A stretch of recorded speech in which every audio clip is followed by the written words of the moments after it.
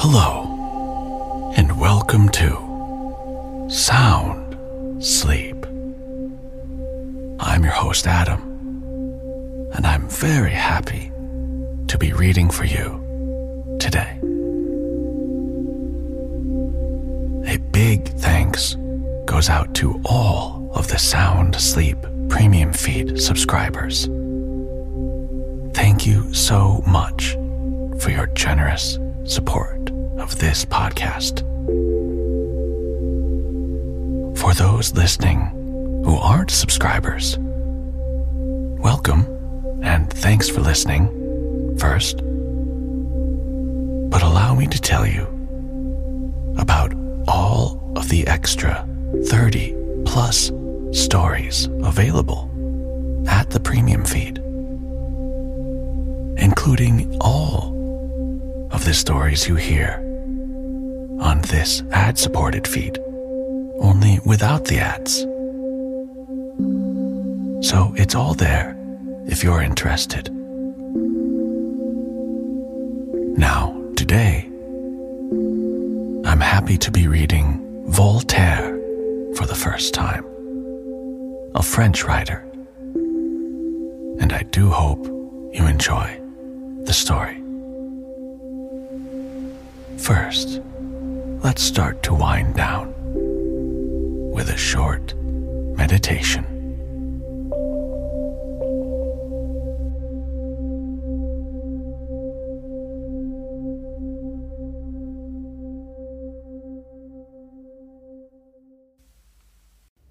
Sleep and Sorcery is a new bedtime story series inspired by folklore, mythology, and fantasy. Visit a cozy cottage in the mythical village of Slumbershire. Go back in time to the court of King Arthur and embark on a meditative quest for lost relics. Shop for magic supplies in a hidden corridor of London. Each original sleep story is carefully crafted to evoke feelings of comfort, safety, and relaxation, paired with breathwork or a soothing body scan to send you naturally into sleep. Sleep and Sorcery is available now on Insight Timer and wherever you listen to podcasts.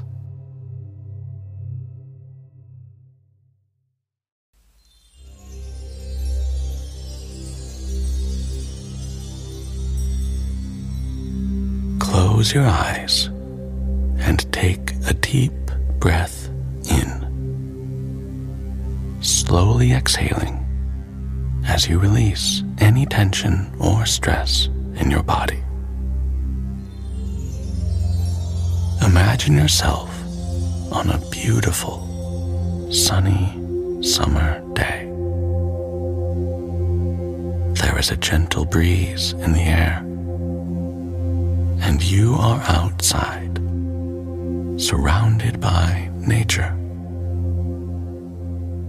As you look around, you see a field of grass, trees, and flowers all around you.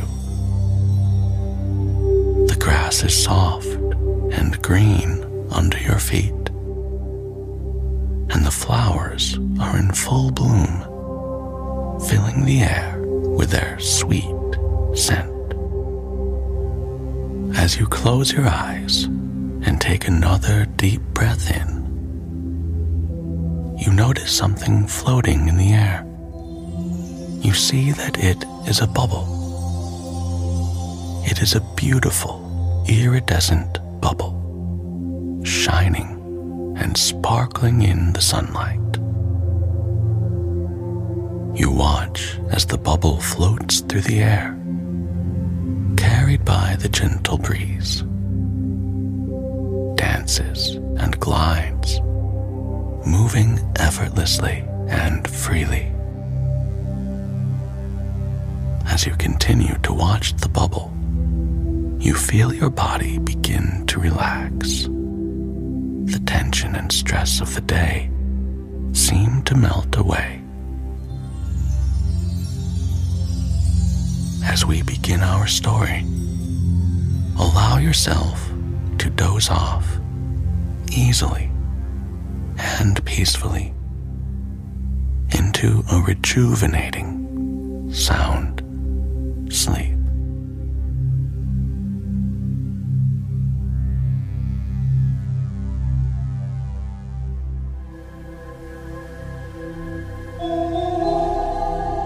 Memnon, the Philosopher, by Voltaire. Memnon one day took it into his head to become a great philosopher. To be perfectly happy, said he to himself, I have nothing to do but to divest myself entirely of passions. And nothing is more easy, as everybody knows. In the first place, I will never be in love. For when I see a beautiful woman, I will say to myself, these cheeks will one day grow sallow and wrinkled. These eyes be encircled with vermilion, that bosom become lean and emaciated, that head bald. Now, I have only to consider her at present in imagination, as she will afterwards appear in reality, and certainly a fair face will never turn my head. In second place, I shall always be temperate. It will be in vain to tempt me with good cheer, with delicious wines, or the charms of society. I will have only to figure to myself the consequences of excess: an aching head, a loathing stomach, the loss of reason, of health, and of time. I will then only eat to supply the waste of nature. My health will always be equal, my ideas pure and luminous. All this is so easy that there is no merit in accomplishing it. But, says Memnon, I must think a little of how I am to regulate my fortune. Why, my desires are moderate. My wealth is securely placed with the Receiver General of the finances of Nineveh. I have wherewithal to live independent, and that is the greatest of blessings. I shall never be under the cruel necessity of dancing attendance at court. I will never envy anyone, and nobody will envy me. Still, all this is easy. I have friends, and I will preserve them. For we shall never have any difference. I will never take amiss anything they may say or do, and they will behave in the same way to me. There is no difficulty in all this. Having thus laid this little plan of philosophy in his closet, Memnon put his head out of the window. He saw two women walking under the plane trees near his house. One was old and appeared quite at her ease. The other was young, handsome, and seemingly much agitated. She sighed, she wept, and seemed on that account still more beautiful. Our philosopher was touched, not, to be sure, with the lady. He was too much determined not to feel any uneasiness of that kind, but with the distress which he saw her in. He came downstairs and accosted the young Ninevite, designing her to console her with philosophy. that lovely person related to him, with an air of the greatest simplicity and in the most affecting manner.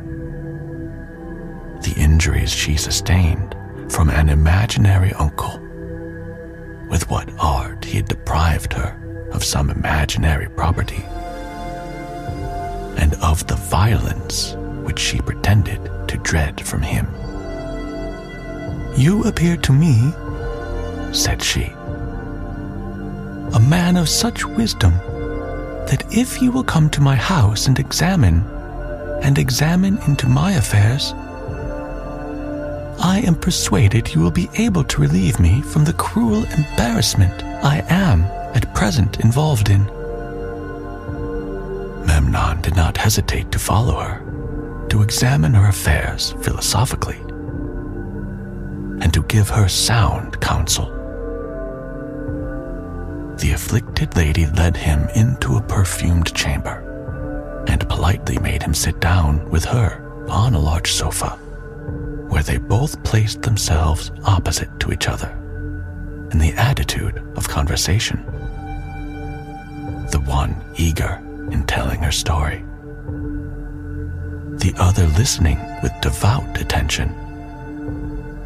The lady spoke with downcast eyes, whence there sometimes fell a tear, and which, as she now and then ventured to raise them, always met those of the sage Memnon.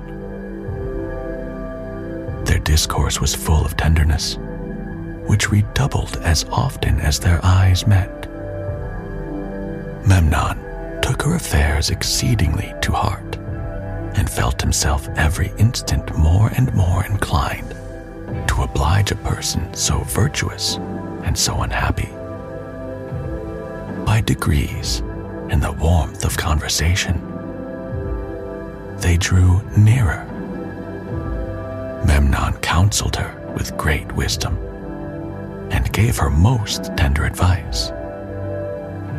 At this interesting moment, as may easily be imagined, who should come in but the uncle? He was armed from head to foot, and the first thing he said was that he would immediately sacrifice, as was just, both Memnon and his niece. The latter, who made her escape, knew that he was disposed to pardon, provided a good round sum were offered to him. Memnon was obliged to purchase his safety with all he had about him. In those days, people were happy in getting so easily quit. America was not then discovered, and distressed ladies were not then so dangerous as they are now. Memnon, covered with shame and confusion, got home to his own house. He there found a card inviting him to attend dinner with some of his intimate friends.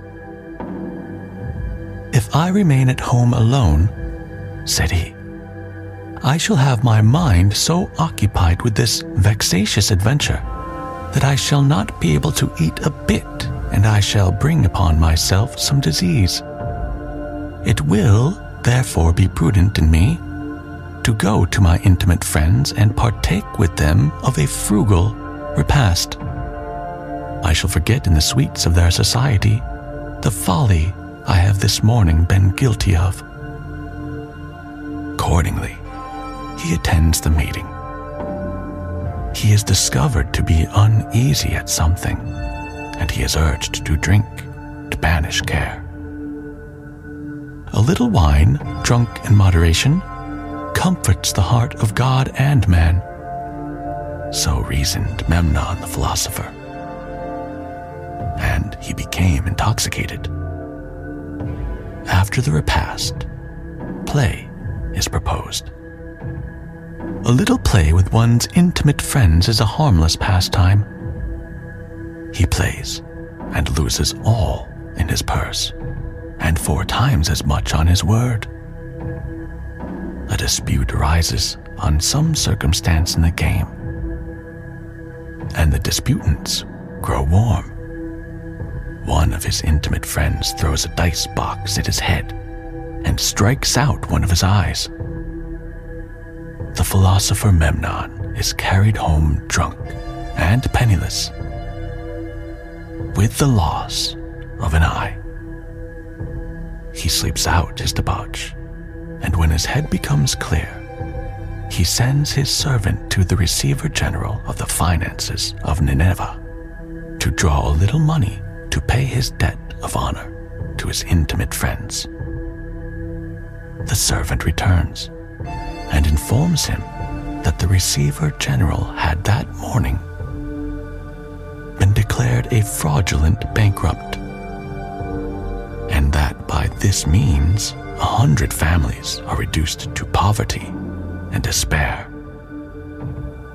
Memnon, almost beside himself, puts a plaster on his eye and a petition in his pocket, and goes to court to solicit justice from the king against the bankrupt. In the saloon, he meets a number of ladies, all in the highest spirits and sailing along with hoops 24 feet in circumference. One of them, slightly acquainted with him, eyed him and cried aloud, "Ah, what a horrid monster!" Another, who is better acquainted with him, thus accosts him, "Good morrow, Mr. Memnon. I hope you are well, Mr. Memnon. La, Mr. Memnon, how did you lose your eye?" And turning upon her heel, she tripped unconcertedly away. Memnon hid himself in a corner and waited for the moment when he could throw himself at the feet of the monarch. That moment at last arrived. 3 times he kissed the earth and presented his petition. His gracious majesty received him very favorably and referred the paper to one of his colleagues. The colleague takes Memnon aside and says to him, with a haughty air and satirical grin, "Hark ye, you fellow with one eye, you must be a comical dog, indeed, to address yourself to the king rather than to me, and still more so to dare to demand justice against an honest bankrupt, whom I honor with my protection, and who is also a nephew to the waiting maid of my mistress. Proceed no further in this business, my good friend. If you wish to preserve the eye you have left." Memnon, having thus in his closet resolved to renounce women, the excess of the table, play, and quarreling, but especially having determined never to go to court, had been, in the short space of 24 hours, duped and robbed by a gentle dame, had got drunk, had gamed, had been engaged in a quarrel, had got his eye knocked out, and had been at court, where he was sneered at and also insulted. Petrified with astonishment, and his heart broken with grief, Memnon returns homeward in despair. As he was about to enter his house, he is repulsed by a number of officers who are carrying off his furniture for the benefit of his creditors. He falls down almost lifeless under a plane tree. There, he finds the fair dame of the morning, who was walking with her dear uncle, and both set up a loud laugh on seeing Memnon with his plaster. The night approached, and Memnon made his bed on some straw near the walls of his house. Here they seized him, and he fell asleep in one of the fits, when a celestial spirit appeared to him in a dream. It was all resplendent with light. It had 6 beautiful wings, but neither feet nor head, and could be likened to nothing. "What art thou?" said Memnon. "Thy good genius," replied the spirit. "Restore me then my eye, my health, my fortune, my reason," said Memnon, and he related how he had lost them all in one day. "These are adventures which never happened to us in the world we inhabit," said the spirit. "And what world do you inhabit?" said the man of affliction. "My native country," replied the other, "is 500 miles of leagues distant from the sun, in a little star near Sirius." "Charming country," said Memnon. "And are there indeed with you no jades to dupe a poor devil? No intimate friends that win his money and knock out an eye for him? No fraudulent bankrupts? No people that make a jest of you while they refuse you justice?" "No," said the inhabitant of the star.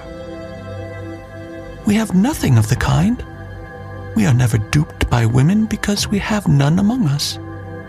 We never commit excesses at table because we neither eat nor drink. We have no bankrupts because with us there is neither silver nor gold. Our eyes cannot be knocked out because we have not bodies in the form of yours. And people never do us injustice, because in our world we are all equal." "Pray, my lord," said Memnon, "without women and without eating, how do you spend your time?" "In watching over the other worlds that are entrusted to us. And I am now come to give you consolation." "Alas," replied Memnon, "why did you not come yesterday to hinder me from committing so many indiscretions?" "I was with your elder brother, Hassan," said the celestial being. "He is still more to be pitied than you are. His most gracious majesty, the Sultan of the Indies, in whose court he has the honor to serve, has caused both his eyes to be put out for some small indiscretion, and he is now in a dungeon, his hands and feet loaded with chains." "'Tis a happy thing, truly," said Memnon, "to have a good genius in one's family when out of 2 brothers, one is blind of an eye, the other blind of both, one stretched upon straw, the other in a dungeon." "Your fate will soon change," said the spirit of the star. "It is true, you will never recover your eye, but except that, you may be sufficiently happy if you never again take it into your head to be a perfect philosopher." "Is it then impossible?" said Memnon. "As impossible as to be perfectly wise, perfectly strong, perfectly powerful, perfectly happy. We ourselves are very far from it. There is a world indeed where all this takes place, but in the 100,000 miles of worlds dispersed over the regions of space, everything goes on by degrees. There is less philosophy and less enjoyment in the second than in the first, less in the third than in the second, and so forth, till the last of the scale, where all are completely fools." "I am afraid," said Memnon, "that our little globe here is the madhouse of those 100,000 miles of worlds, of which your lordship does me the honor to speak." "Not quite," said the spirit, "but very nearly. Everything must be in its proper place. But those poets and philosophers wrong, then, who tell us that everything is for the best. No, they are right. When we consider things in relation to the gradation of the whole universe. Oh, I shall never believe it till I recover my eye again, said the unfortunate Memnon.